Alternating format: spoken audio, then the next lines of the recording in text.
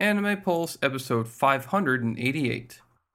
Hello, and welcome back to a seasonal winter 2019 preview show of Anime Pulse.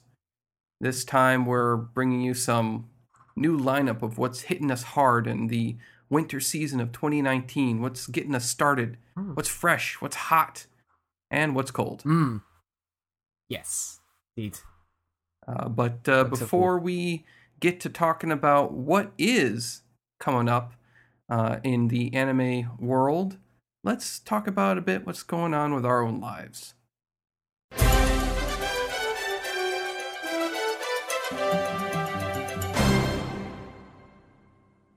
And I guess that gets started for me here. So honestly, not much has been going on. Kind of just, back to work, just the usual. I did a little bit of extra cleaning because it's a new year. I washed all my pillows and cleaned up my room a little bit. Stuff that I had put off for a week now. I have participated in the most recent Fire Emblem poll voting thing, which I am disappointed in the end result of. I know you would be, because now I know which character you liked from that whole lot. And she got very far though. Yeah, she made it right up to the last part. So it was if you didn't pay attention to Fire Emblem Heroes, they had their monthly voting poll thingamabobber. Yep.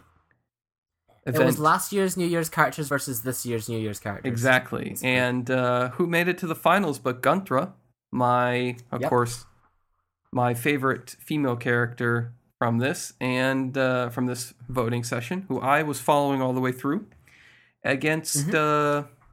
Azura? Oh yeah, it's Azura. Yeah, Azura, right. Azura's fun. New Year form with her spanking paddle. Yep. And, Azura came in and swept under the rug of Guntra right at the last second because they did one of those bullshit things that Fire Emblem does where it's like, oh, she's losing times 10,000 voting. One vote counts as 5 million for her.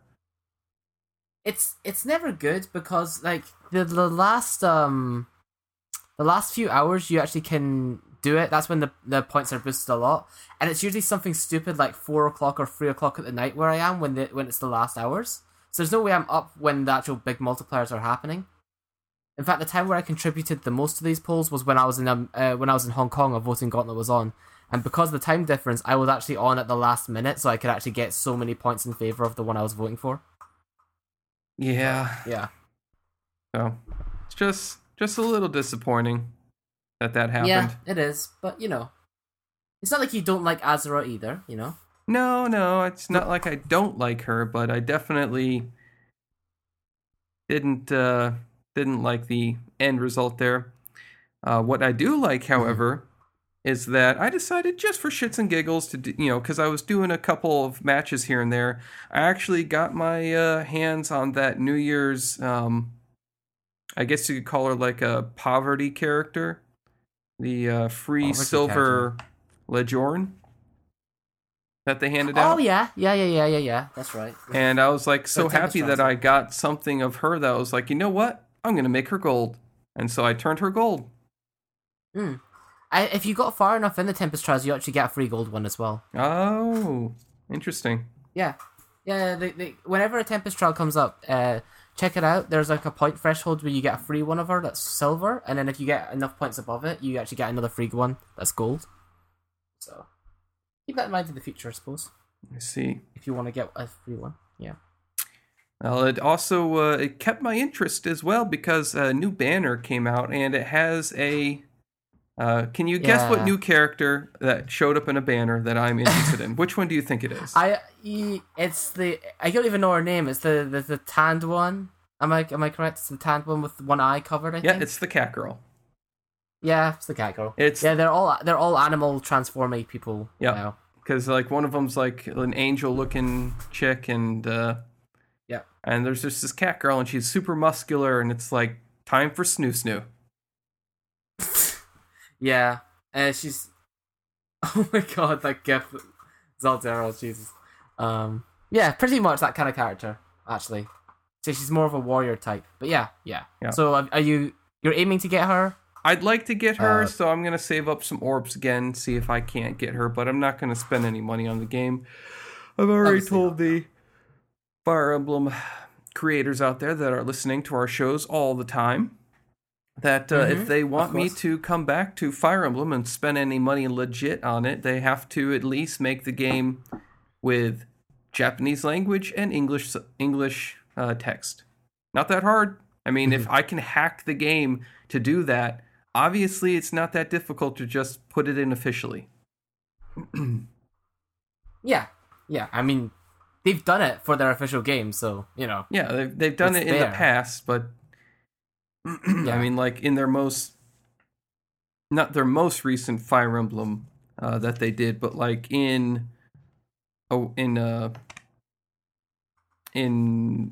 shit. Was that Awakening? Not Awakening. Awakening still had Japanese voice language options. In Fates, they got rid of the Japanese voice language options entirely. Right. So you couldn't even choose a language. Maybe it's just a safe space. I don't know why. Actually, I was going to say to save space, perhaps, because there's maybe a lot of voice clips in there, but I don't know. I have no idea. I think it's lazy on their part because they're like, no one buys a game because it's, a JRPG. They buy it because it's a good RPG. Now you're forgetting the J there, man. The J is why I buy your games. Well, Intelligent Systems seem to be the kind of developers that do listen, sometimes when it comes to tweets. So I guess if enough people tweeted out that they wanted it to have both languages, I mean, in Heroes, they probably would actually end up adding it, because they do seem to keep an eye on their social medias. So, I don't know. If enough people mention it, it might happen. Possibly. I mean, I've seen it, like a lot of it mentioned before. Some people say they don't do it because of licensing issues, and some people say it's because there is a file size limit, but honestly, if you just make it so that if I choose the option to have Japanese language with English titles, all you need to do is download the Japanese language and throw on the English titles. You don't need both languages on the thing. I mean, when I change the language in it anyways, it downloads the new language onto the thing and it erases the old one. So it's not like it's that big a deal. Yeah. Doable. Definitely doable. But yeah. Might not be in the top of their priorities, but we'll see. We will see. Until then, I am still playing Fire Emblem. I'm still playing Fate Grand Order, which actually put out a bit of news recently that it revealed that 20.6% of of its player base spent over $1,837 on microtransactions in 2018 on the game. That is no small sum. And that the largest amount of money spent by one person on the game was 10 million yen, $91,831 in 1 year. Oh no! Well, they must have been really rich to do that, I suppose. I think I know who that person is too, because they've done interviews with the guy before who just kind of doesn't do anything except lay around playing this game all day long and just streams himself playing it. Wow. Yep. Well, man, wonder where he got the money. Jesus. And in fact, 20.9% said that they spent over 50,000 yen or $459 trying to get a single character, just like a single character, which was the in Japan was the Sketchat Sakori version of her, followed up by BB in her swimsuit form. However, among those who responded, many of them actually didn't even get their character that they spent the money on. Oh, wow. I mean, you're not playing the odds, I suppose. I mean, the odds are pretty low. You spend close to $500 and don't get the character? Yikes. Wasn't it you that said, though, that if you pay 1,000, they give you a character for free anyway? Well, what happens is if you pay a certain amount of money, you start getting a lot of repeats. So you'll get a lot of these repeat gold characters, these 5-star characters.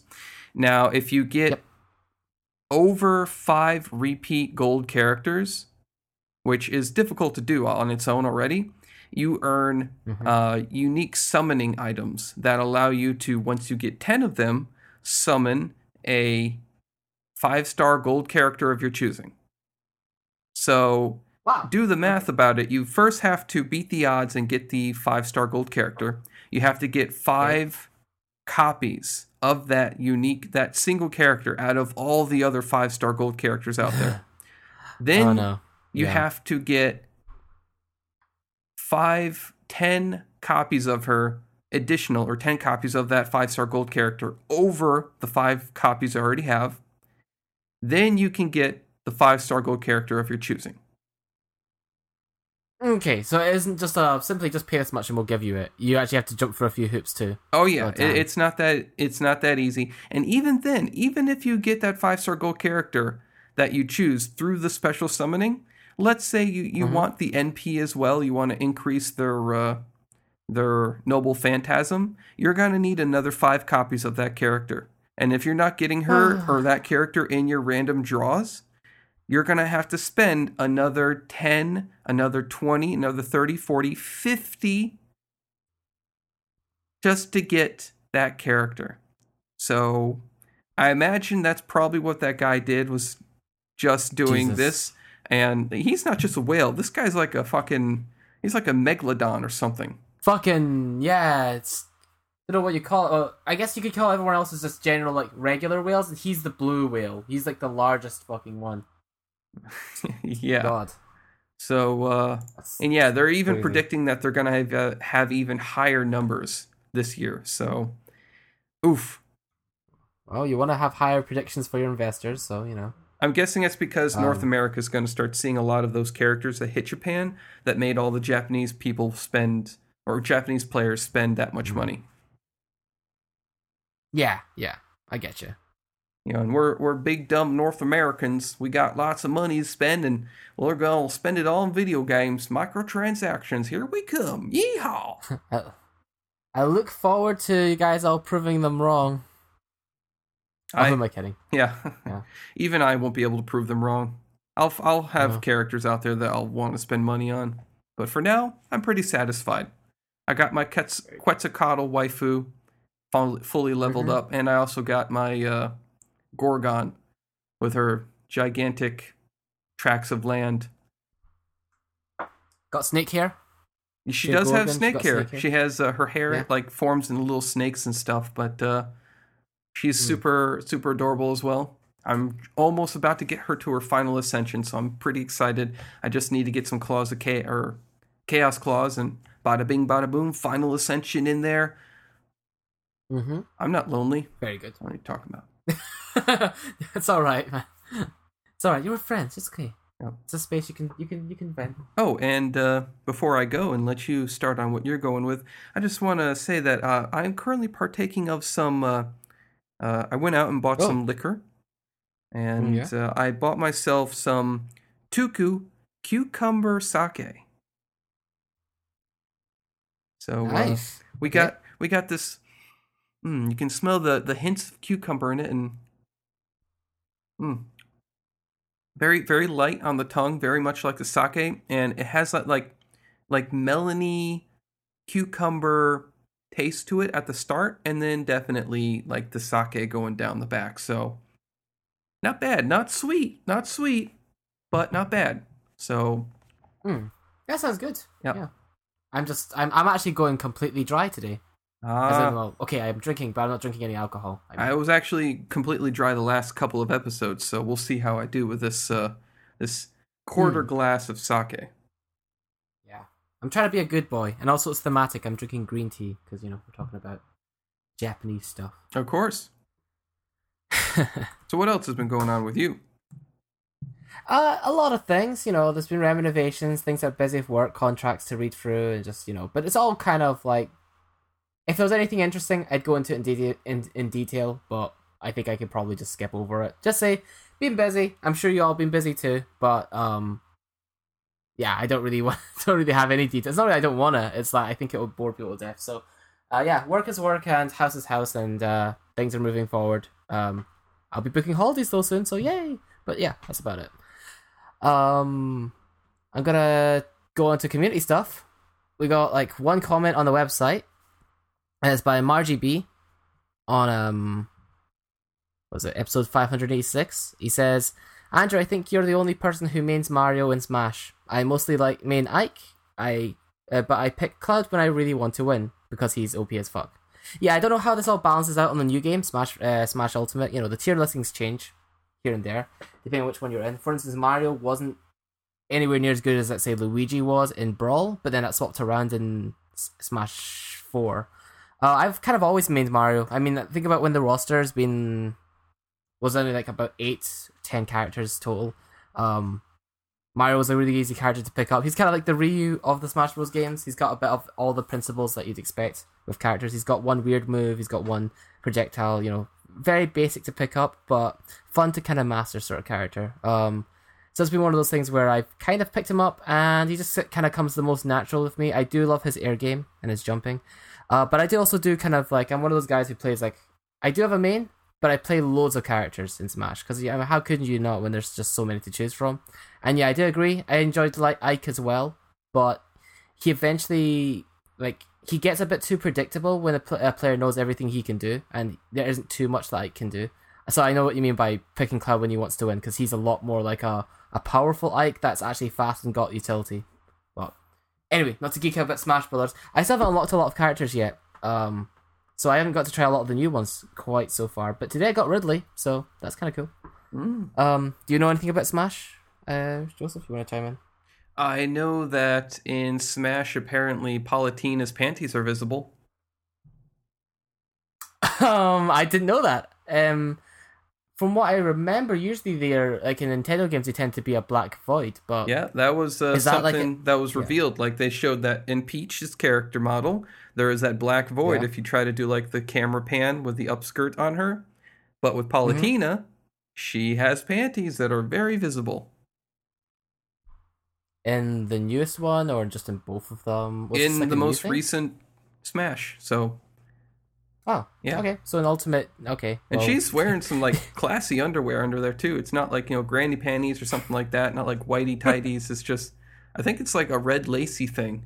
And it's like, oh, Japan, you naughty boy. They got that. It's weird that that's in a Nintendo game. That got through in Nintendo.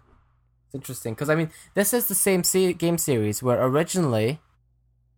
in one of the games they planned on having possible battle damage for characters, like, you know, like their clothing and stuff would take damage as they got higher percentage and they'd look more beat up. But Nintendo didn't want to have the female's characters' clothing getting damaged and stuff and like revealing anything, so of course they opted against it. So it's very interesting that they didn't just go with the black void for Palutena as well. That's really interesting, honestly, for Nintendo. But yeah. That's all for the comments, I believe. So we can move on to the forums. Just one quick thing I want to mention. Because the input for some of them is quite a low amount of replies so far. I just want to quickly report that Margie B did mention a few last very best anime that I forgot to mention at one point. He said Hinamatsuri, I think, Overlord, Juni Tyson, Attack on Titan 3, Golden Kamuy, Steins Gate Zero, Bunny Girl, the anime with the guy with the pink hair, and the slime anime, and the Wotaku. So just use that as recommendations from RGB for anime from last year. Now moving on to the actual comments I'm supposed to read out today. The results are now in, I think. We can now count it. You know, we had a big war going on last week between waffles and pancakes, and it turns out... Drumroll, please. Pancakes actually won out. Damn it. 4 votes against 2. Yeah. Wait, were you on Team Pancakes? Or you voted Pancakes, right? No, it's Team Waffle, man. Were you Team Waffle? Oh, okay. Yeah, 67% of people who voted agreed that pancakes are better than waffles. It's like you can get the butter, and you can just, like, with a pancake, you put the butter on top, it slides right off. Put the butter on top of waffle, it melts into those little nooks and crannies and stays there. You take the syrup, you pour that over the waffle, stays in it. You pour it over the pancake, it goes everywhere. Yeah, I get what you're saying. Also, pancakes get soggy really quick. Like, you got to eat those things. And you got to continually pour more butter and more syrup on every single layer. Kind of the sogginess might be a good thing, though, because it's absorbing the syrup and the... Yeah, but too soggy, right? It's like cereal that gets soggy. It's like, oh, I love Captain Crunch. Yeah. And then you eat Captain Crunch soggy, and it's like, ugh. Yeah, we kind of partially got into that as well last week. We were mentioning, like, you know, even whether or not I think pancakes are better or not, they are easier to fuck up. Like, it's the percentage rate of good waffles to bad waffles is usually pretty high, but pancakes, depending on who's doing it, and also the first batch is always like not as good as like the last batch. True, I'll the mixture, definitely. The pan hasn't heated up. And I said that's probably just because like you have a waffle maker, so you're just pouring the batter right in the thing, closing it, letting it do its thing. So. With pancakes, there's only one way to make a pancake. I mean, there are pancake makers out there where you kind of do the same thing, but most of the time you're just pouring the stuff into a skillet and cooking it up. Yeah. So it's like consistency. If you're going for consistency, then yeah, sure, waffles all the way, I guess. And that if this was the vote, it would be consistency goes to waffle. But I like pancakes the way that similar to the justification as to why I still keep on watching Moe shows, because sometimes you find that minority amount that is actually good, and then the rest of it's usually just trash. But anyway, the rest of the actual topic was the crowdsourcing one from 2019. And it's only 2 quick comments here. One of them was from Margie B, who says, new OP music perhaps? We do need to eventually get around to talking about that. And Zelda just seconded him in the post afterwards. So that's the only suggestions we have so far going forward, at least for Fanime Pulse, is they want a new OP. I think a bunch of other people have also voiced wanting another OP soon, so I guess we'll get around to that soon. I'll gather around everything that people have sent in so far, and we'll maybe go over it. You want to do it next week? Or when do you think would be best, Joseph? You can do it either or. Okay, right. So I'll gather a few of what was sent so far, and we'll have like a netting process. I'll also have a browse as well. If anybody has any more, send them through, I suppose, to me, Joseph. Post them on the forums. Do whatever. So yeah, and that brings us to our most recent topic, which is just it's quite simply, we're starting a new anime season. Going to be writing previews, of course. What stuff looks good to people, basically. What do they plan on watching? If you have watched any of them so far, maybe you can say what you think of it already, you know? So we only have, I think, one post here. It's by Zaldera, who says, out of the chart I've seen, Virtual San wa Miteru, because it could be a horrifically entertaining train wreck, judging by the sneak peek trailer I just watched for it. Which one is Virtual San wa Miteru? Let me just search this list here. Oh, yeah, that's gonna be probably bad. I'll watch it. I'll probably check it out. I don't think it'll give me enough material to write a preview on though, so I'll probably preview it. No, I'll probably watch it and then just sum it up in a later episode. Yeah, I think that is all the posts we have. I mean, is this the topic that either of us should really answer, since we're going to actually do I mean, we're going to be answering it anyways, because we'll be going over our preview, or we'll be doing previews for the next few shows, so that is our answer. Kind of answers the question. Yeah, that is our answer. Stay tuned to find out, basically. Zaldera said that the one he was, or the one that was talked about was the one about virtual YouTubers. Yes, they've got a collection of virtual YouTubers and making a CG-looking anime about it. The thing is, though, it's unlike the GIF he posted there is no Kizuna Ai, so they don't even have the most popular one. I don't recognize any of these virtual YouTubers here. So, already sort of like, you probably should have gotten the most popular one as like your frontrunner one to try and help sell it. Apparently, speaking of which, did you hear? She is in the OP, though. Sorry? Apparently, according to Zal, she's in the OP. Or she does the OP, so I guess she sings it. Oh, yeah, she does the theme song performance. Okay, yeah, so she sings the theme song. But the actual, she's not listed as an actual character in the show, so I think she only does the opening. She only performs the theme song. Oh, well. But speaking of which, there's a slight update here. Did you hear about, you know how you mentioned about the virtual YouTuber concert thing being a real flop last week? Mm-hmm. Kizuna Ai did one, a solo one, and apparently it went well. Well, Just wanted a little update on that. Yeah, so well, good for her. her solo one went well. Good for this virtual character that doesn't exist. Yes. But yeah, I think that's it for community stuff. No one else posts anything. No need to refresh the page, I take it. I mean, usually Rampant's the one that posts during show, and he's not actually here at the moment, so I think we're good to go forward. Yeah. Yep. Okay, so do you want to move on? Yes. Industry news.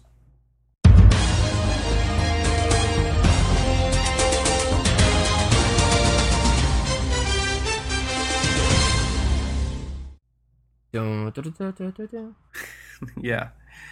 Well, my first piece of news here is a little bit about. So we all know about that horrendous live-action Western Death Note adaptation that's being done over here. Mm-hmm. Yep. Well, it seems that Netflix may have made a little bit of an oopsie. Dutch news sources have revealed that the film used real footage of a train disaster that happened in Belgium in 2010, which killed 19 people and injured 310. The National Railway Company of Belgium claimed that Netflix had never asked for permission to use the footage, quoted saying, "This shows little respect for the victims and surviving relatives, or for the staff of the railway and the emergency services. We are deciding whether to take steps to deal with this matter," said Dimitri Terryman, spokesman for the railway. Yep. I see. It seems that none of the families of the deceased or any of the survivors were notified beforehand. One of the survivors, who was informed later, said that the inclusion of the footage made her furious, quoted saying, "You'll just sit and watch a movie in the evening unsuspectingly, only to face the accident again." Yeah, that's actually really bad. The thing is I've watched the film twice, and I actually know exactly which footage they're talking about as well, which train footage they're talking about. And yeah, it's there. It's quite prominently there. And, you know, sure, it's also offensive footage to really show, since actually real people did die in that. Especially with the added context now, because it's in a movie about a guy who's, you know, killing people with a notebook, implying that he killed the people in the train. Yeah. So it's even worse, because it implies that your character's doing that. So. Yeah. To play devil's advocate here, right. I would definitely think that, like, that one survivor who's coming out probably would never have known about this Death Note at all unless someone had told her. So yeah, probably not. Yeah, because I mean, it's not a good movie. Yeah, I very much suspect that, like, the Belgium Dutch sources that found it in the beginning to begin with probably only did so because someone somewhere, some anime fan, pointed it out, like, "Hey, that's weird. Oh, is this like a train accident that's real? Look at this." And then they're like, "Oh yeah, it is. Hey, can we sue? Can we get money?" Yeah. And it just possibly, yeah. It's similar to, like, whenever, like, a celebrity scandal happens and then suddenly everybody kind of dog piles on top to see if they can get something out of it. Yeah. Yeah. At the same time, it's like, it's just kind of funny because it's like, it's funny in the regards of Netflix because they have that super oversensitive sort of persona to them. Like, oh no, we're trying to be all like this, you know, and try not to cause any sort of outrage. But then they do something that's actually kind of, well, pretty insensitive, actually. So it's funny that it's Netflix that did it. Indeed. Well, yeah, so for better or for worse, this did happen, and who knows whether or not it may affect a sequel that has been supposedly reported being in the works currently. Yep, it's happening apparently. I don't know if it will affect it, but yeah, I'd be really sad if it did, because not because I like it, but because, you know, watching Death Note on Netflix is kind of like watching a train accident. You just can't take your eyes off it. That was probably too edgy, but yeah. Yeah. Yeah, anyways, have any... is that good? Yeah, anything... Yep, should I move on? Anything more positive than that? I do, actually. This one's actually good. This one's actually a lot more positive. So, you guys probably know, everybody who's been on the internet, unless you've been under a rock, you probably heard about Bowestte, which was like a meme thing that happened because of... What? Bowesette? Who's that? Is that some kind of well, weird character I've never heard of before? Yes, it's not Bowser's wife, believe it or not. It's actually a female Bowser, and by a female Bowser, it's basically Princess Peach cosplaying as Bowser by use of a magic crown that, when put on, transforms you pretty much into a Peach clone. So, because of that, and a meme that was generated from a bit of fan art that was made a while back, it exploded, and suddenly there's images of her everywhere, this character, this Bowsette character, and it didn't just stay with Bowser, they started putting this super crown or whatever it was called on other characters as well. It didn't even have to be from the Mario franchise. Nobody was safe, basically. But the original artist has tweeted out that the guys at Nico Nico and Pixiv were kind enough to actually award him a glass trophy. And it also arrived on the launch day of Super Mario Bros. New Super Mario Bros. U Deluxe, which was very fitting as well. So in the tweet enclosed is a bit of fan art. I think it might be drawn by him as well. It is drawn by him, of Bowsette receiving the trophy, Toadette like looking kind of like in the background, and also some photos of the trophy itself. So it's very nice. So you know, it's cool to see someone get rewarded for their hard work and acknowledged, and yeah, you too can make the next big popular thing and receive a glass trophy from a website, if that is your dream. But yeah, that's that. I do want to mention that Nintendo actually kind of slapped down the whole Bowsette idea. I don't know if you heard about this. Oh yeah, she's not in that game, right? Oh no, not that despite she's not in the game, but if you look at the description for the crown in the Super Smash Brothers, because apparently it is an item or something that is in there, that it says right in the description that it is only affects Toadette, and it's like, sorry, Luigi. Apparently a lot of people are definitely like, aha. So that's Nintendo being like, yeah, stop it with the fan art, guys. Please don't loot our Bowser. Yeah. Gotcha. But it's too late, Nintendo. You can't control it. Just let it happen. Let the Nintendo Bowsette wash over you. Let it. Yes. It gives you It makes you stronger. Gives you strength. Anyways. Oh, there's some nice cosplaying gifs that people are now posting now. Lovely. So yeah. They probably could actually, if they rode the hype for Bowsette, they probably could have made a lot more money. Yeah, they could have. They probably could have like banked on it, but Nintendo's like, no, we're family friendly. Bowsette's too lewd. No, we won't do it. And it's like, Nintendo, do you want to make money or not? Right, yeah, all you gotta do is basically make a skin for like Bowsette as a costume for Peach, and even release it as DLC. I bet everybody would pretty much buy it and use it, and you'll get a lot more Peach mains in Smash Brothers. Just saying. Yeah, if you want to make a bit of easy money.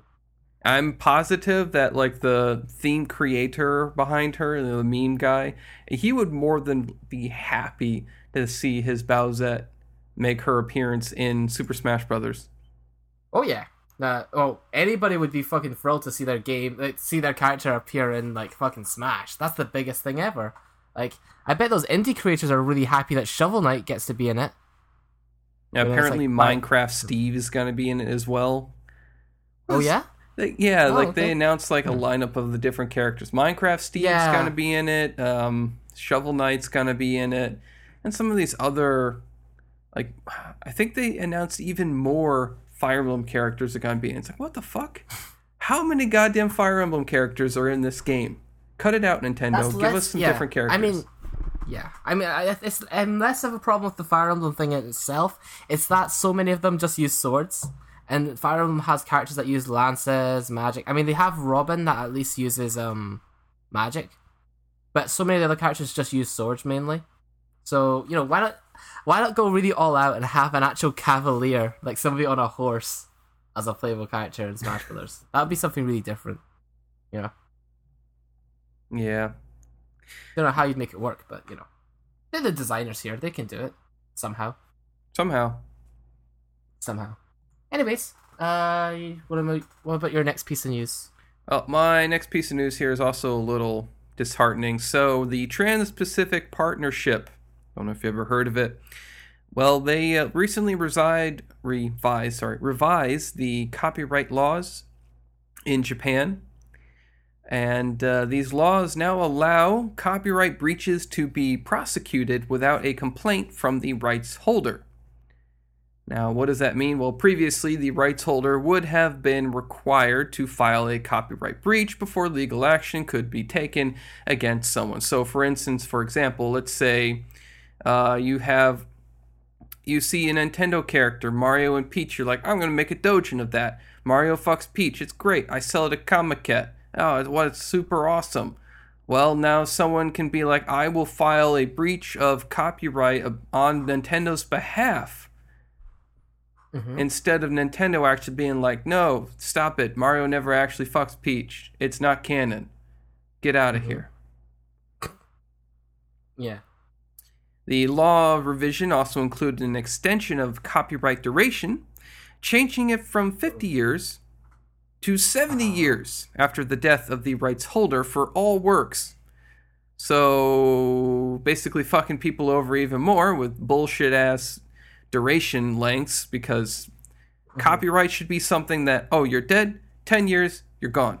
But Nintendo and Disney have both been seeing to a lengthy, like, oh, Disney's been dead for how many years? Oh, you have Mickey Mouse in your thing? We will sue you into the ground. Yeah, I was gonna mention Disney as well, because I know them most for being like the main arbiter of why that whole copyright thing keeps getting extended, like why the years on it just keeps growing and growing.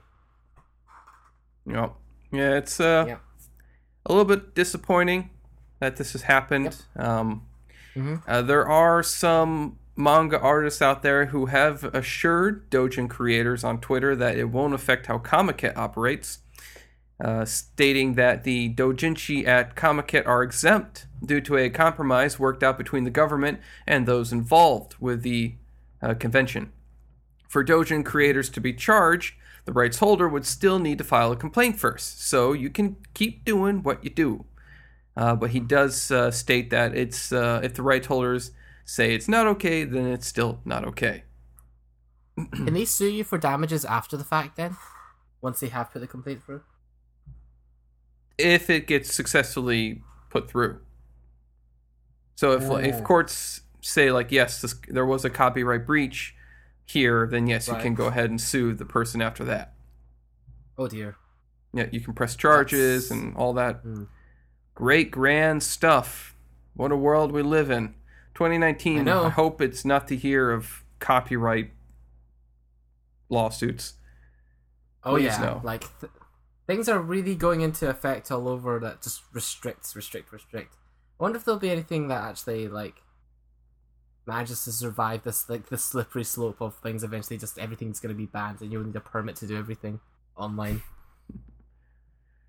You'll need a permit to get anywhere as well. Yeah. Yeah, probably. They'll put a GPS tracker on you from birth eventually. Yeah, it's fine by me. Oh, yeah? Yeah, just go ahead, stick a chip in me. It's like, he's going home. He's going to work. He's going home. He's going to work. Oh, he's going to Moe's. Oh, what's going on here? Oh, he's going home. Honestly, it'll be like one of the most boring tales that you could ever see. Yep. I suppose. Yeah. Yeah. Okay. So, moving on? Yes.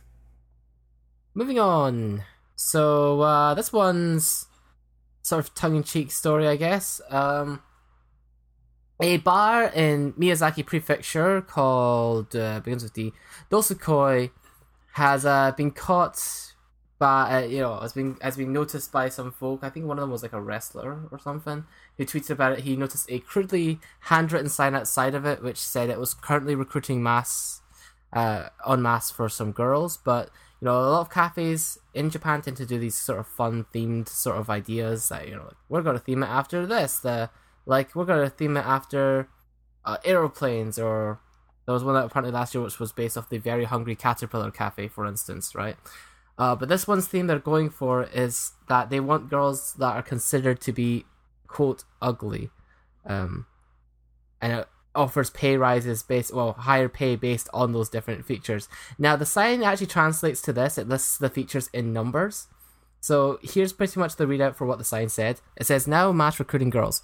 Number 1, fat girls get an increased hourly wage. Number 2, ugly fat girls get even more. Number 3, super fugly girls get a lot more. Number 4, goblin girls will get twice the hourly wage. It's just weird because I don't really know the difference between more, a lot more, and twice. So I don't know if goblin girls get paid more than super fugly. Girls whose faces look like they've been dug out of the dump get 4 times the hourly wage. And at number 6, girls that look like they have some poop on their face will get whatever they want. That's so basically that's just generally the sort of the tone of from the looks of things. They're not actually taking this whole concept thing seriously. Everything seems to be just a dumb joke with this whole thing. It includes there are other signs around talking about an Asian arm wrestling tournament apparently, and there's another sign that says even though all the girls working here are super fugly, they're all wearing mini skirts. And also, there's another sign on another stairway that says, this is a really uninteresting shop, there's no point in coming here, we specialize in ugliness, we throw money in the gutters. So basically the whole tone of this is just to kind of just take the piss out of everything, I guess. It's one of those ones that doesn't stick to its theme either entirely, because people who have actually been to it have reported stuff like saying like, yeah, by the way, the girls there are actually quite cute. The girls are pretty though. And then other people saying it looks interesting, and people are surprised at how much fun they've actually had going in there. So, there you go. Some people were drawn into there also by the low prices, because for 2,800 yen, which is $26 US, you get 1 hour of unlimited alcohol, karaoke, and drinks for the female staff. And they also offer other discounts for disenfranchised members of society. So if you're bald, for instance, you get a special discount. So, yeah. Basically, the whole thing is just a piss take. People saying that it's, it sounds really bad and hot buttony and like, a bit touchy at times, but apparently it's all just kind of good fun. But I know to some this would probably be a bit, that's really offensive. So I don't know. Make of what you will, but it's just an interesting thing that was like, well, that's something that happens in Japan that I don't think you could really easily get away with, at least where I'm at. I definitely don't think so. No, it wouldn't fly where you are either, right? No, there'd be lawsuits somehow. Someone somewhere would lawsuit the. It would shut down in a day, I'd say. Yeah, it's open in a day and then it'd be shut down. But yeah, so just a fun, quirky thing, I suppose. I'm after reading the whole thing. When I first read it, I thought, wow, that's so rude. But then when I got to the bottom, I thought, I don't know. It's obviously I don't think they're being too serious about the whole thing. So I don't know. Especially when I read Goblin Girls, I thought, what the Goblin Girls? Anyway, but yeah. Hopefully don't take it too seriously. Yeah. Yep. Okay. And that's me done. Well, that does it for our news. Let's get to our previews. In a world where laughter was king. No, in a world, Jack. What do you mean, no, in a world? It's not that kind of movie. Right. And I'll get us started here with my first one, Girly Air Force. Yes. So, Girly Air Force. It starts out with looks like a bunch of cargo ships and some military-esque ships are all going across the sea when they're suddenly attacked. And they're getting attacked, and the people look up in the sky and said, "Oh no, it's the Zai!" And we pan to the sky, and it's these what I honestly thought looked like Lego creations that I made when I was a kid, where I just took a bunch of like the crystal see-through Lego parts and just put them together and was like, "Woo, whoosh, whoosh through the sky." Yeah. And they're going around firing, launching, just wrecking shop, killing people left and right on the cargo ships and blowing up the military ships that try to blow them out of the sky. And there's one dude who has green eyes and is watching the Zai attack, who is commenting on the attacks that are going on. He sees the Air Force show up, and people are like, finally, we're saved. The Air Force will save us. And he's like, that won't work. And of course, the Air Force gets shot down by these very maneuverable aircraft, which look alien in nature almost, perhaps drone-esque. And of course, the Air Force gets shot out of the sky. By this time, our main male protagonist has been hauled away by another female character, and they get tugged into a little dinghy and pushed out into the sea because the ship is sinking. And their dinghy is about to be attacked by another one of these Zai, and our character gets a flashback to what I assume is a traumatic experience he had in the past, because it's a single propeller engine plane being attacked by one of the Zai that gets blown out of the sky. And suddenly, before his dinghy can be blown up, a glowing red jet shows up and blows one of the Zai out of the sky to bits and pieces, and then proceeds to decimate the other Zai, with one of them escaping. And then it crash lands in the ocean. And our character's like, oh no, we have to rescue the pilot. That fighter plane will sink. And he gets out of the dinghy and swims over to the cockpit and bangs on it a few times and gets it open. And there's a beautiful girl inside with glowing pink hair. And she wakes up, sees him, reaches around his neck, and full on just locks tongues with that boy. Goes in non-deep.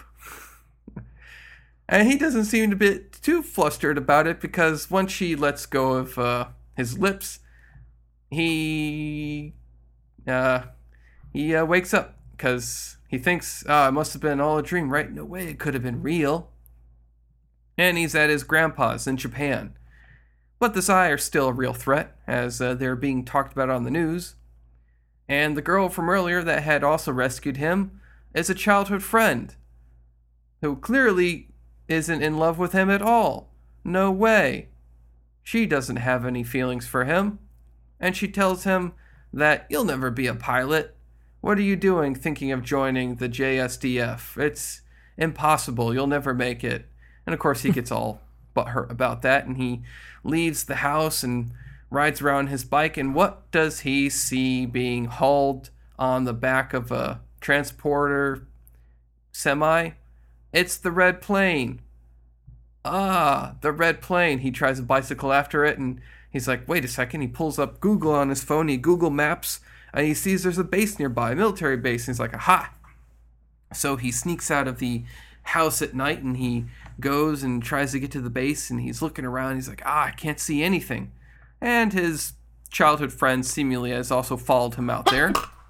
Bless you. And this is when finally the tsundere reveals why she actually thinks he can't join, because she doesn't want him to join. Because she's like, you're all I have left in this world. Everything from my past has been killed. My family's dead. You're the only thing I have left. And you want to run off and join the army and fight things that are going to kill you? Don't do it.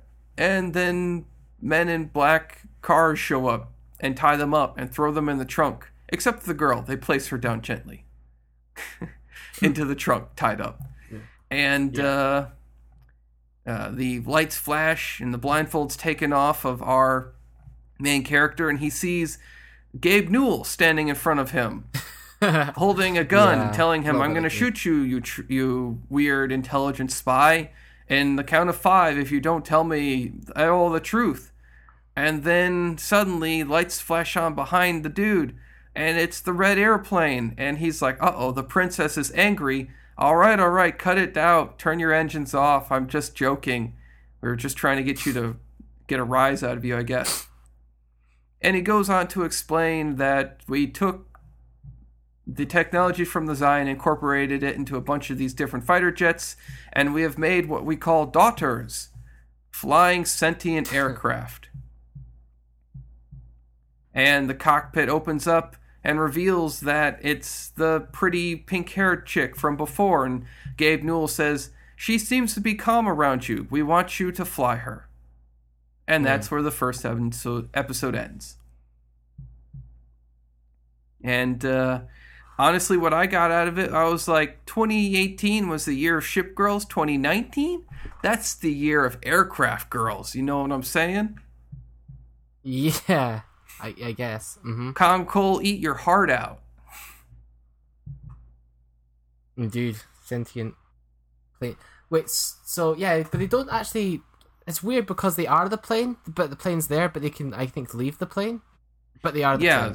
So it's a bit like that ship anime that I watched before that I'm having trouble remembering the name of right now. Where basically, like, it's almost in that ship anime, it was like a almost like a telekinetic projection of the ship's persona or something like that. That you could that physically manifests itself, so you could touch it and stuff like that. Right. But they were still the ship.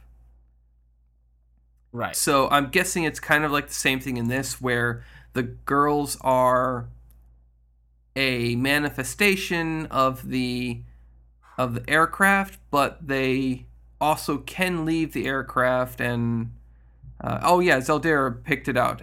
Pregio Blue Steel. Yep, so that is correct. That's what it was, because they could leave the ships and they could actually go on land and whatnot and walk around and stuff like that. But they could also transform into the ship and then be on the ship. So I'm guessing it's kind of like that, where the aircraft have these sentient personas to them that can also leave them, and you can probably touch them and fuck them if you want to. You know, if Gabe Newell lets you fuck his daughter. Oh, okay. Yeah. But yes. That I will say I'm going to keep watching it. So far it's been okay. Like it didn't feel rushed, which was nice. Like I was expecting like the first episode, like halfway through the dude would be like in the fighter jet somehow, like flying around like, "Oh, I'm not used to this and I'm not ready." But no, he's not. He just even sees it. And that's all it is. And it's like, "Oh, no. This is nice. This is a nice pace. Okay, I'll keep watching." So you like where it's going? Yep. I will say the only thing I don't like so far is that the designs of the aircraft seem really fucking lazy. Yeah, they're kind of just the generic sort of plain style, but then they've also just colored it over and made it glow, right? It's just so they take a very unique plane. Like in this one, they talk about how it's a a Swedish airplane or aircraft or something like that, a Swedish jet fighter. And they even have like a name for it, the Gupa or something like that. And then all they did was like throw a big coat of neon pink on it, make some glowy lines here and there, and some gold glowy lines here and there, and there you go.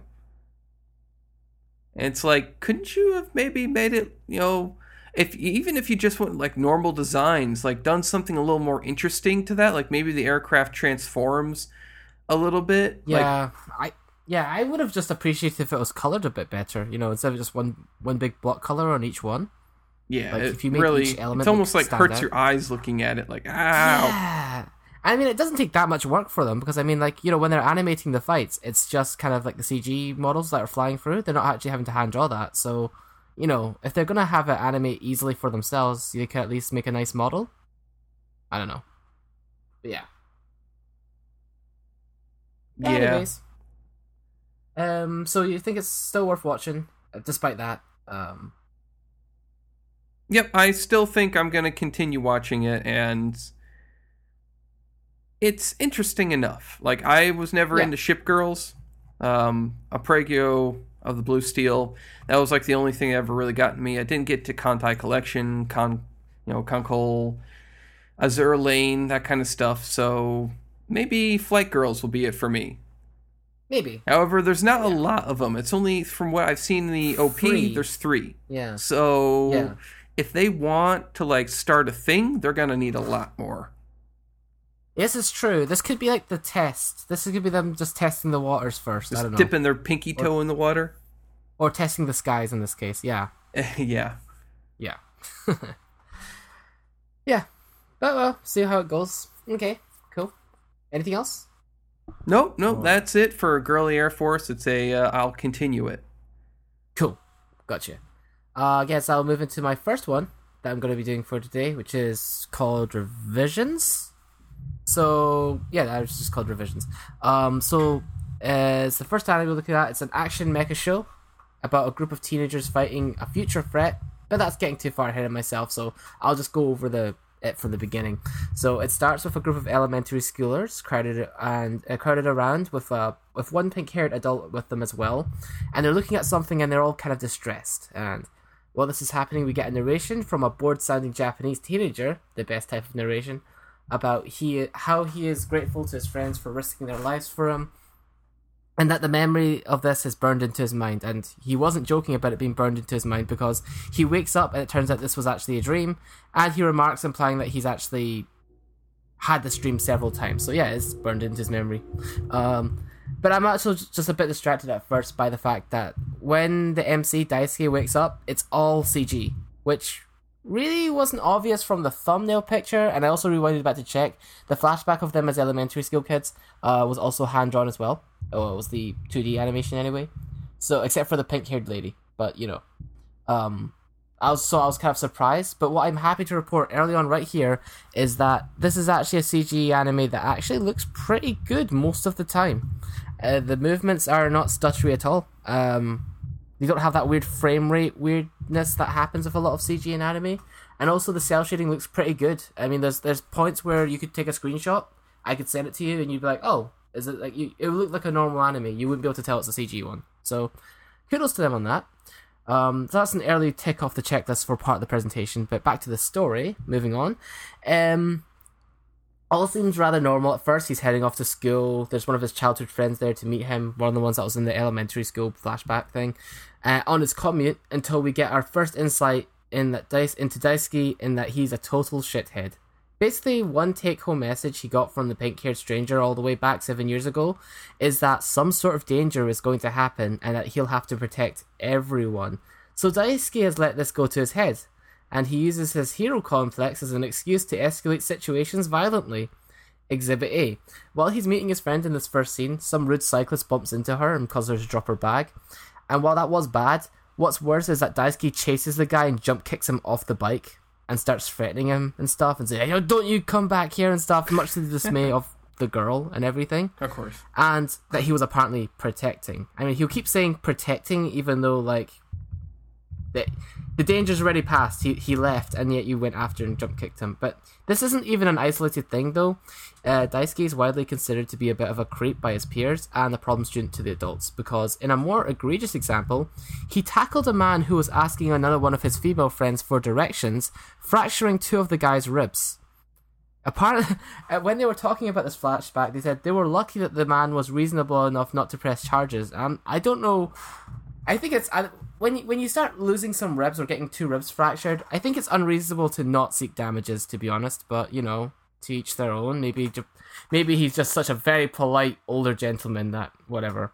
So yeah, through all of this and all the violence, Daisuke still kind of keeps himself with this self-important demeanor, as if like, you'll always smirk after his inner monologue about like how he's gonna be important and he's gonna protect everyone and stuff. So he thinks he's hot shit despite being an absolute douchebag. Now, obviously when you become a giant douche, it can put a little bit of a strain on your relationships, and strained they definitely are.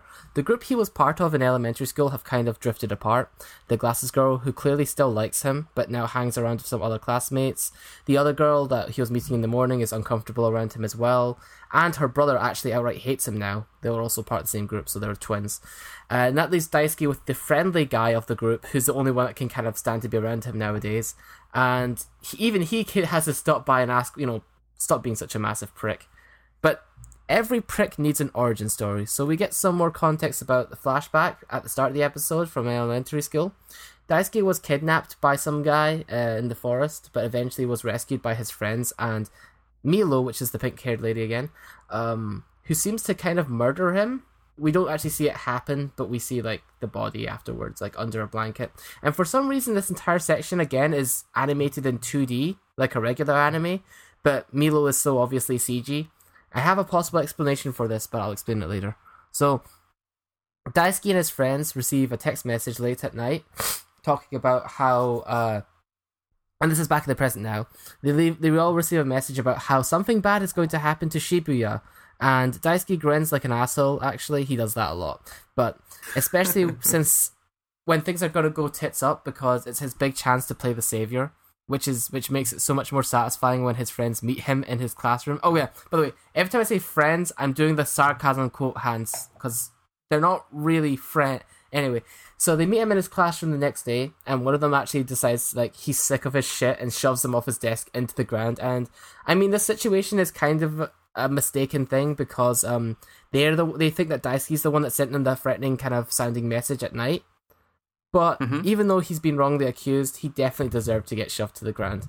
Sadly though, Daisuke was right, and as the conversation is reaching a boiling point, they all feel the ground tremor, and then the entire Shibuya area, like a circular chunk around it, is cut off from the ground and transported 300 years into the future, surrounded by ruins and wastelands, and also they are not alone. See, while investigating the roof with the glasses girl, suddenly a large Shin Megami Tensei monster appears, and this is when it gets really kind of pretty good for a bit, because it goes for a bit of a brutal rampage, killing some students and people on the building and capturing others into like glass tubes. And they kind of like, it kind of goes like, you don't see lots of body parts or something, but it kind of goes gory because you see like the corpses and you see like the blood splattering everywhere.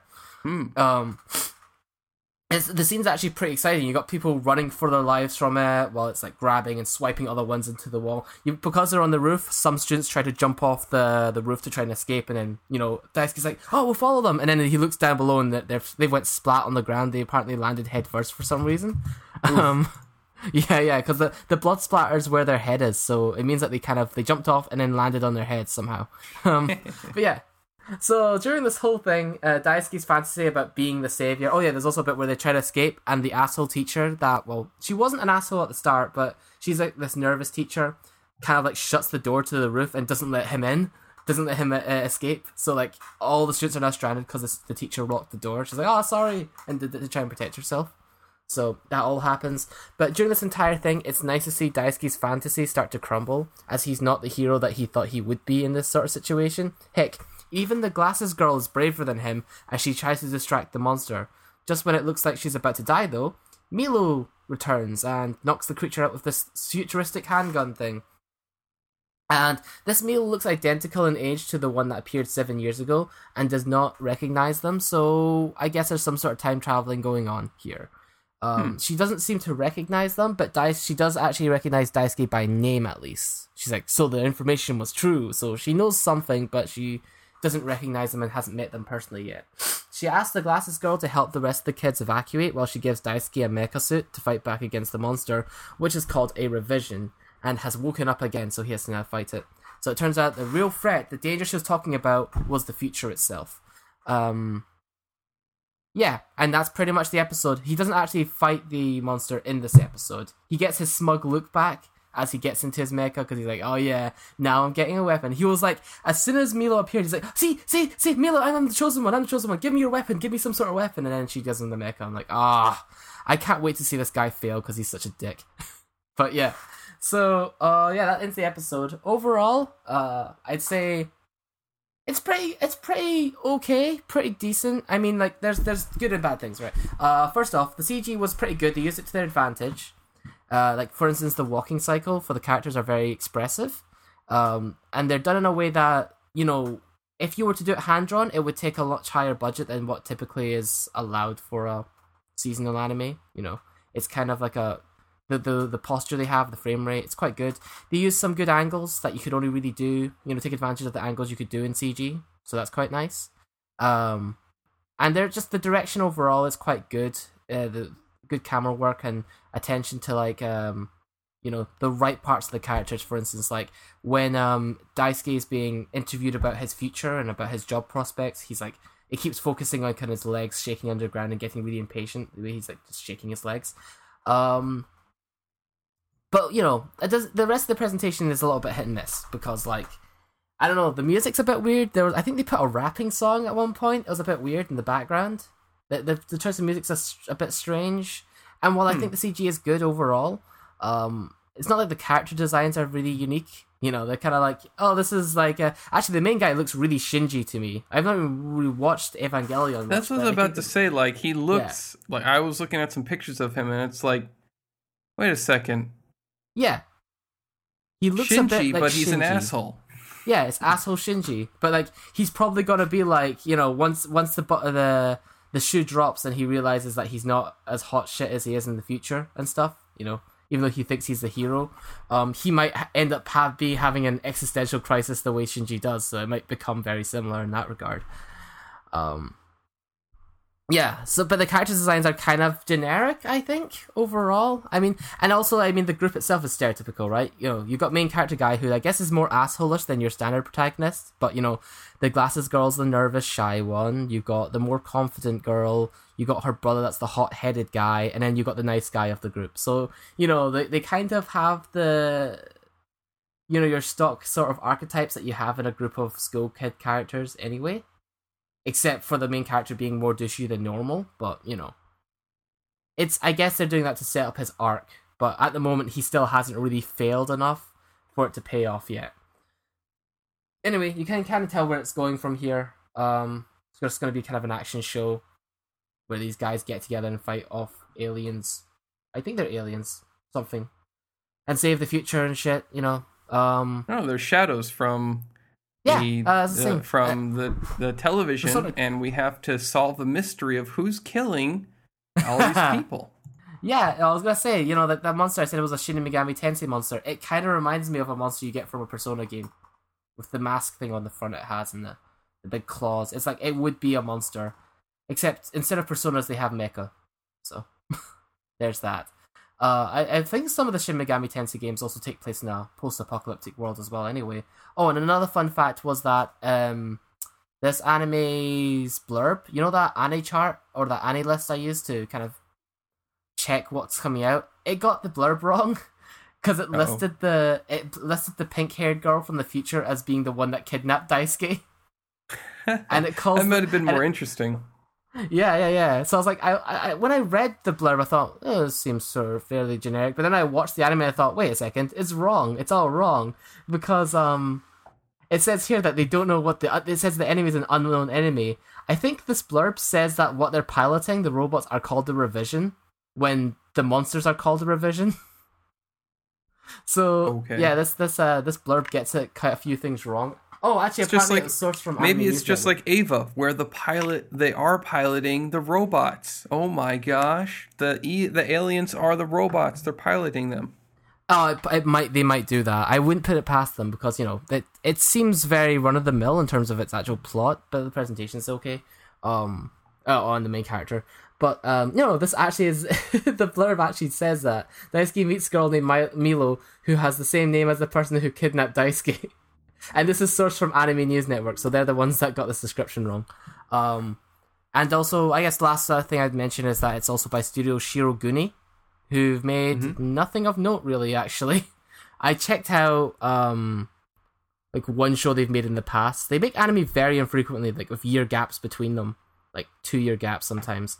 And the last anime I checked out from them was Urahara, and that was it. Like, they're either fairly new or like some subsidiary of some other anime company that does collaborative work because they don't have many under their belt. But I mean, there's nothing wrong with the production. They just haven't really made that many like great shows or anything good so far for me personally. So yeah, that's it. That's all I have to say about Revisions. I think I might keep watching it for a bit actually. See if it gets anything like. If it has anything really unique to it, and if asshole Shinji's character arc turns out to be any good. Yeah. Check it out if you're interested in future mecha fighting aliens thing. I don't know, with school kids. Because everything has school kids. Yes, well, speaking of school kids, my next preview deals a bit with school, as it's Domestic na Kanojo. So, yes. The anime begins with the awkward after-sex moment. A male and female couple, we assume, we don't know, are laying in bed looking rather awkward, clearly having just performed the crazy monkey. And the girl gets up, starts putting on her undergarments, and she leaves and just says, like, doesn't say much, but hey, she gets up saying out too much, and the guy's just like, I just lost my virginity. Cut to the dude going to, I assume, his best friend, where it is revealed his name is Natsuo, and he explains to his friends what he just did. I just slept with a girl I just met. And his friend's like, what? What? Why would you do that? You have someone you like. And the guy's just like, I don't know. It kind of just happened. He's like, it kind of just happened. Huh. Yeah. Okay. And then we cut to how it came to be. Seems like there was a bit of a mixer that the guy went to. Had some drinks with some of his friends. And one of the girls there kind of reminded him of the girl he actually likes. And she actually asked him, like, hey, do you want to sneak out of here? And she's a bit of a, how to put her? She's a good bit of a cold girl. Right. So she ends up taking him back to her place, and she's like, let's have sex. He's like, wait, what? What? Huh? Why? And she says, yeah, I kind of just, I just want to see what it's like. And her name is Rui. And so Natsuo then has some flashbacks to some rumors that spread about the girl that he likes actually having a boyfriend. So he gets jiggy with it and ends up having sex with Rudy, who then, after they have sex, meets him out in the street and says, we're strangers after this. That was just something we did. I'll see you. Goodbye. And Okay. he goes to school, and it turns out that his character that he actually likes is a teacher. And her name is Hina. Hina Sensei. Green hair, or green eyes and brown hair, and she's all very happy and, treats people with, people like her. The guys want to date her, and he's all bashful around her. Mm-hmm. Apparently she saw his book he was working on or something like that. He was writing at one point. And ever since then, she's had, like, some interest in him, but not like, not like romantic interest, just like a student teacher interest. Then we cut to our character having come home, and his father tells him, like, hey, I've been thinking of getting remarried. And the guy's like, oh well, I mean, Mom's been dead for 10 years, so, I mean, more power to you, Pops. And the guy's like, really? Okay, well, she's coming over tonight. Wow. And the guy, Natsuo's like, what? So suddenly? And suddenly she's there, and it's this older woman, blonde hair, and she seems nice. And the father's like, oh, she also brought along her daughters. Say hello, Natsuo. And guess who it is? It's Hina Sensei and Rudy. That's right, the chick he fucked and the teacher that he's in love with. Awkward. It's not incest if they weren't related before it. Yeah, so here's the thing. His father's now getting married to a woman who has one of the daughters, the eldest, is a teacher at his school that he's in love with, and the other one's a youngest who he fucked upon meeting her for the first time because she wanted it. Let's point that out there. She's the one who pulled him into her room and asked him to get down and dirty with it. Still awkward because she keeps mentioning, like, you got to forget about it. Stop being so weird. He keeps having flashbacks to her being, like, all erotic in bed. And he's like, how the fuck am I supposed to forget that? And I'm like, yeah, I agree with you, dude. Like, that is... She put on some good faces during the freaky monkey you guys were doing. And he even goes back to his friend again, and his friend's like, you're becoming siblings with the girl you had sex with and your sensei, and you're moving into the house? Because the father, and then immediately after the Natsu is like, yeah, okay, you should probably get married to that woman, be happy. The father's like, okay. Well, I know this is sudden, but we decided to buy a pre-owned house. We'll move in next week. Okay. Things are moving and a bit they fast. all move into this house. Yes, that's right. And it's awkward hijinks because what happens like on the first day that they move in, besides Rudy being like, stop being weird about it. Yeah, we had sex, but stop being weird about it. You're going to ruin like what's going on between our now parents. And turns out that Hina-chan is a bit of a drunk. She loves beer, loves drinking. Kind of sullies his image of her a little bit, but even more so, like, she comes out of the bath wearing nothing but panties and a towel over her boobs, and she's like, I love a good bath, a good shower, it's so great. And, you know, both the guys are like staring at her in shock, and she, you know, does like, yeah, and she's like, and her mom's like, the fuck is wrong with you? And she's like, I'm sorry, I did it out of habit.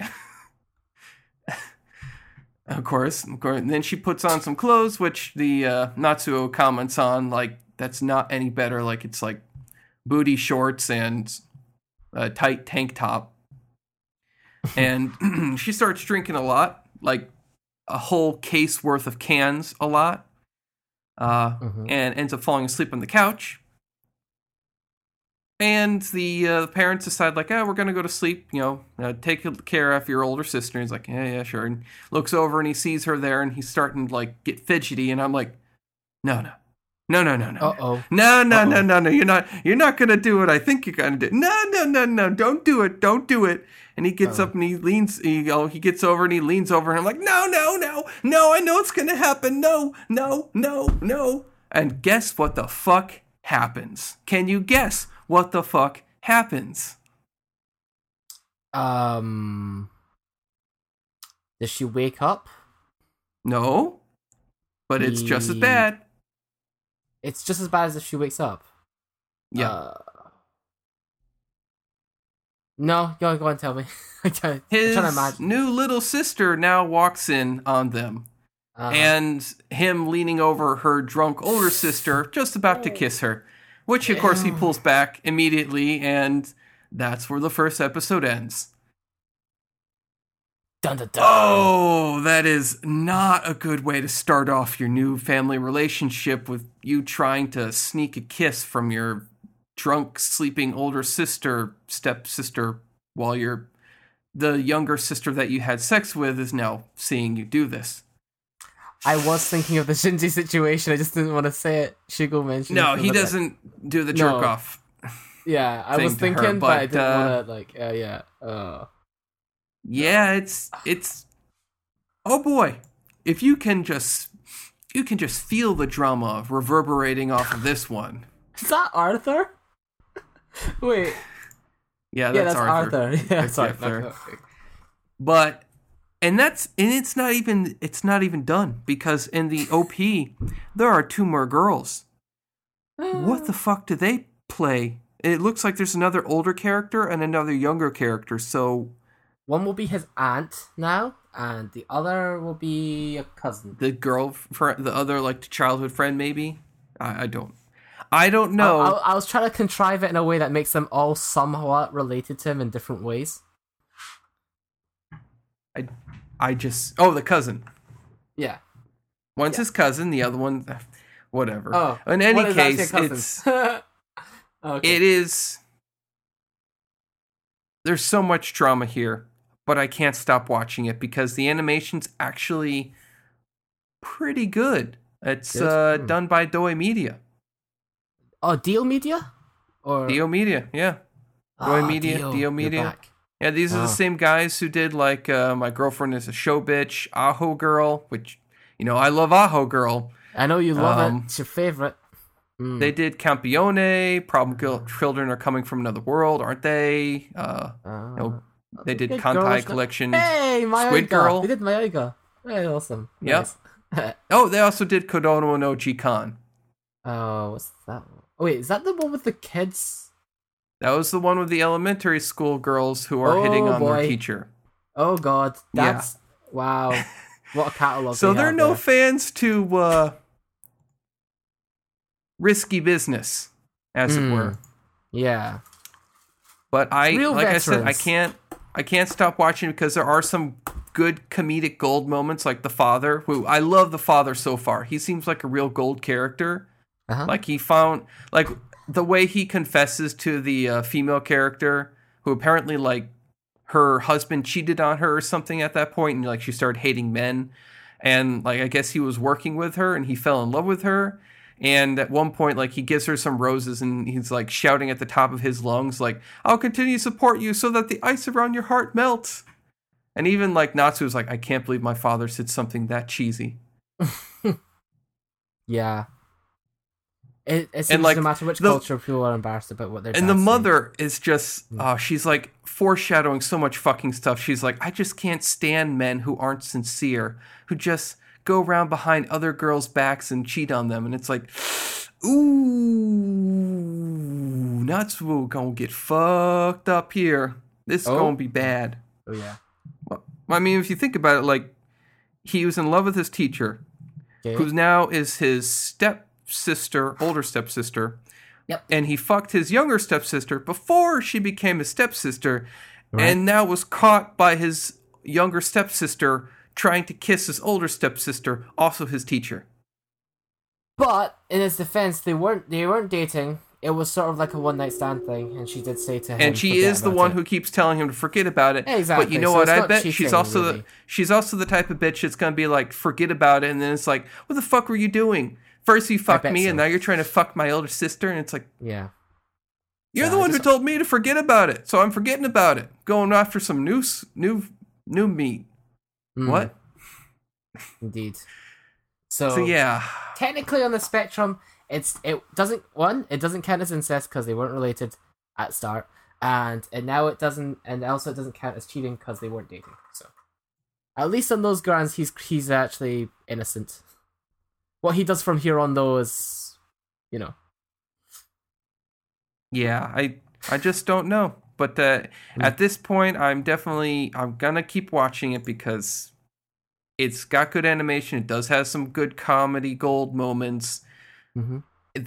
I do like some of the characters. It's just, it's got a lot of hints that it's gonna be drama. Like some real drama is gonna be hitting.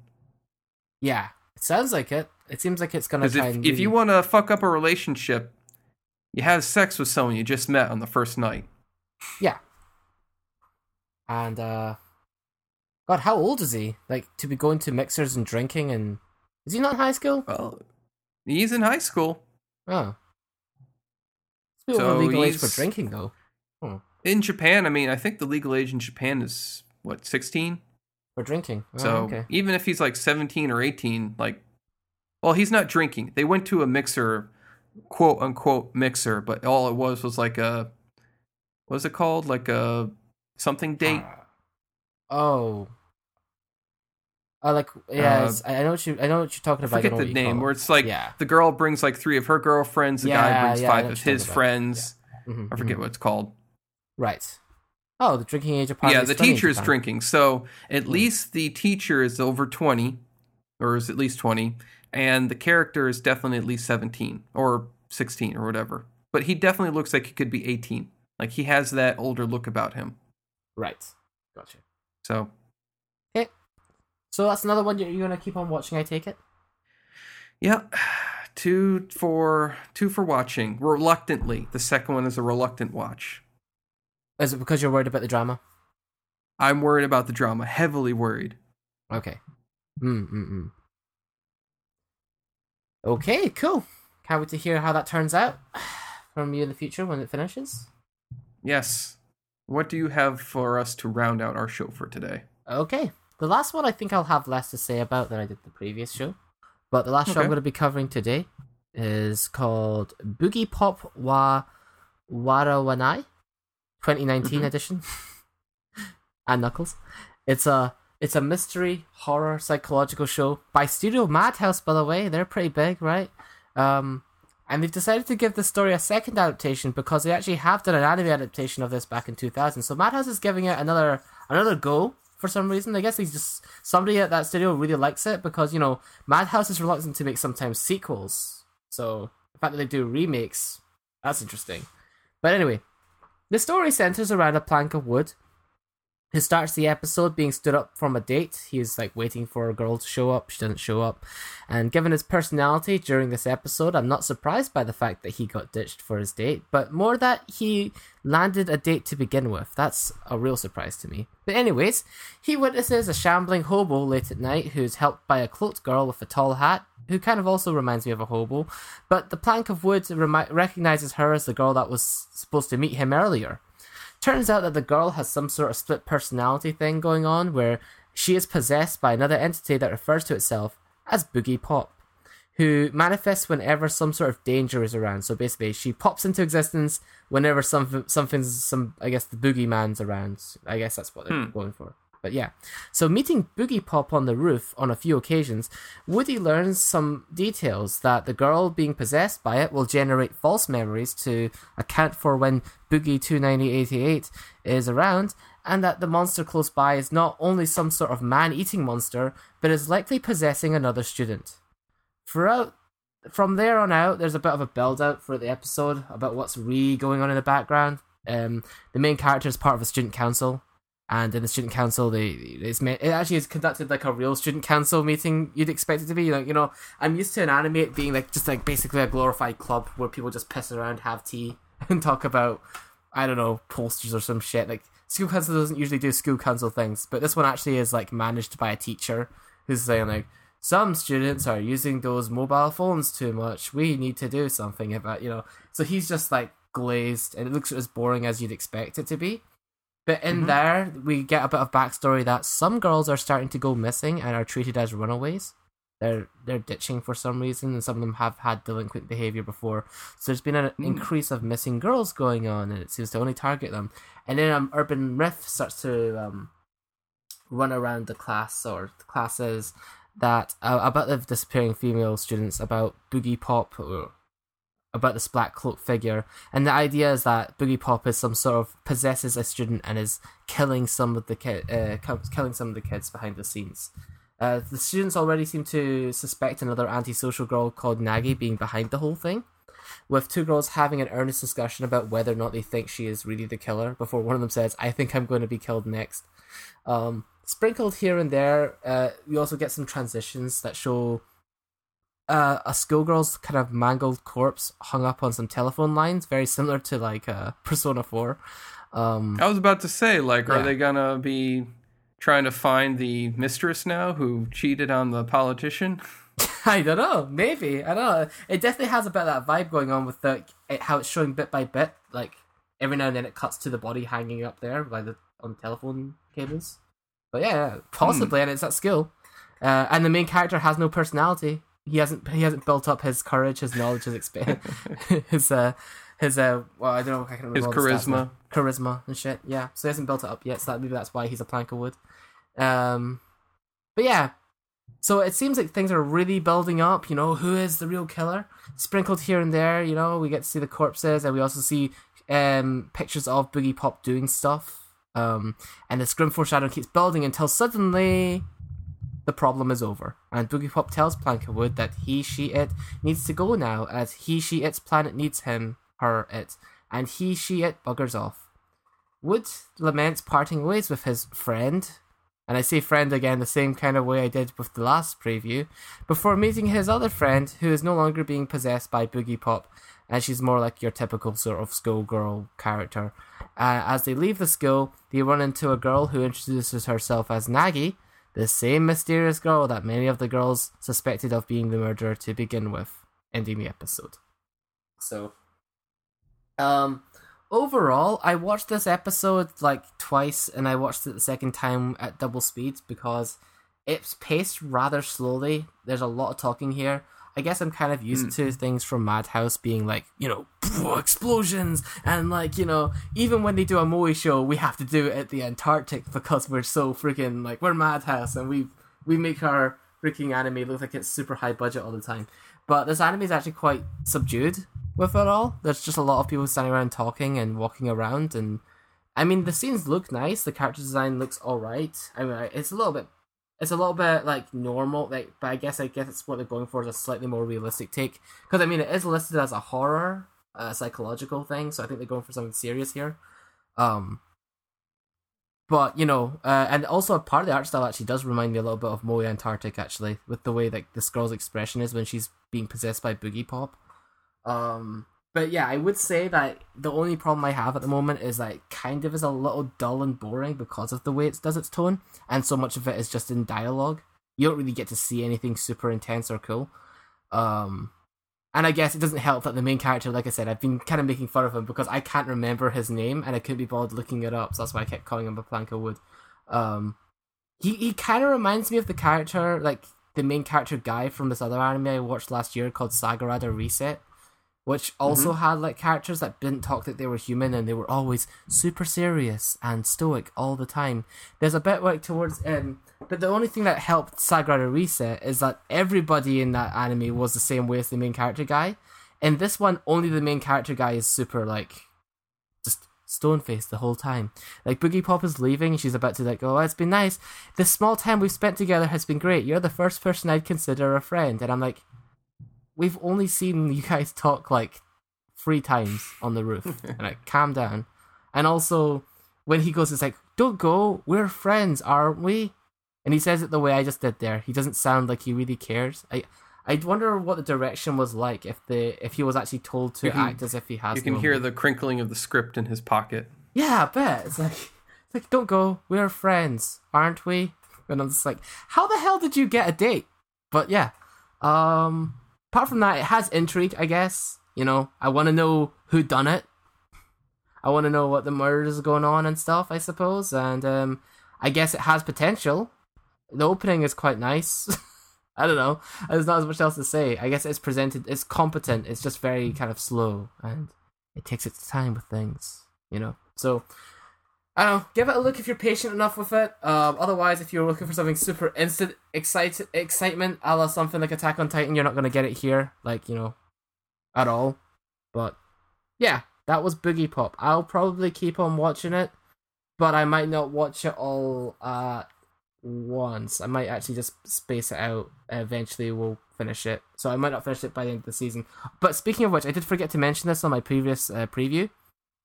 That last show, Revisions, all 12 episodes are actually out already. I don't know why, but they released the whole thing at once.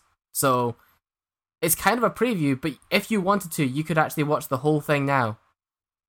I just wanted to mention that. I don't know why they did that. I think there was like another anime where this happened before called Real Life. But, you know, it's not by the same studio. So they really prematurely just released an entire anime series. So I could review that in the same. Behind your selections today was they're both related to Persona 4. Yeah, that was not intentional at all.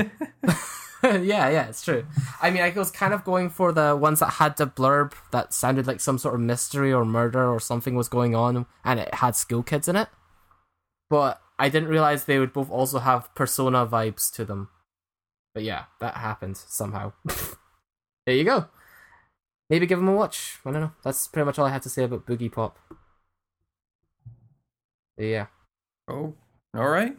Yep. Well, that does it. Patreon, does it for this show, I guess.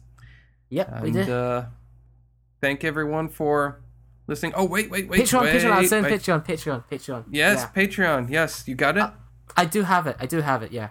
Should I go? Hey, enter with a save, yes. Okay, sure. I guess I'm going to give a few thank yous out to the Discords. Not Discords, the Patreons. Thank you guys for Discord as well. You guys are lovely as well. Yeah, so the Patreon people to read out is we're being supported by Tag, Alga Zero, Phantom, SHG, and V. Yeah, thank you very much for your donations. Very kind. I do also want to put on one more thing in terms of like site news. Just mention it quickly because I forgot to mention the other one. Things are really picking up now with the site in general, or I guess the community. If you've noticed this week, we've now managed to recruit 2 hosts onto the Discord server. So woo!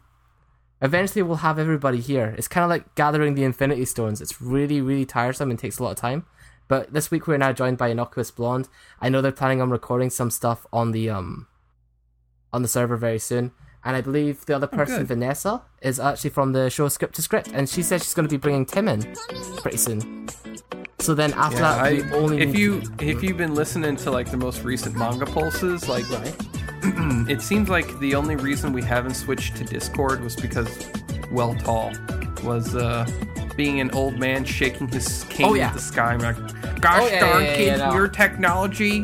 Why, back in my day, we had to walk 15 miles just to record a podcast. No, we're all very well aware of that, actually, because I do remember he was quite dismissive of it when I think I was a previous member from this Discord went and actually tweeted to him about it, and he gave a tweet back saying like, yeah, he wasn't interested in doing it just because it's new. Sort of thing. But yeah, so it's all happening. Like Shugo says, it's happening. We're recruiting them. I mean, once Tim joins, and then once we also get the other half of After Dark, I think really just one. I think Well Tall will be the final holdout. Yeah, that's it. There's only one left, so it's all looking up. I just wanted to mention that. Very exciting. Nice. All right. Well then, I guess that actually does it for this week's show. First previews of the season, more to come. And until next time, keep watching, keep listening, and keep the anime love strong. したくなっちゃった。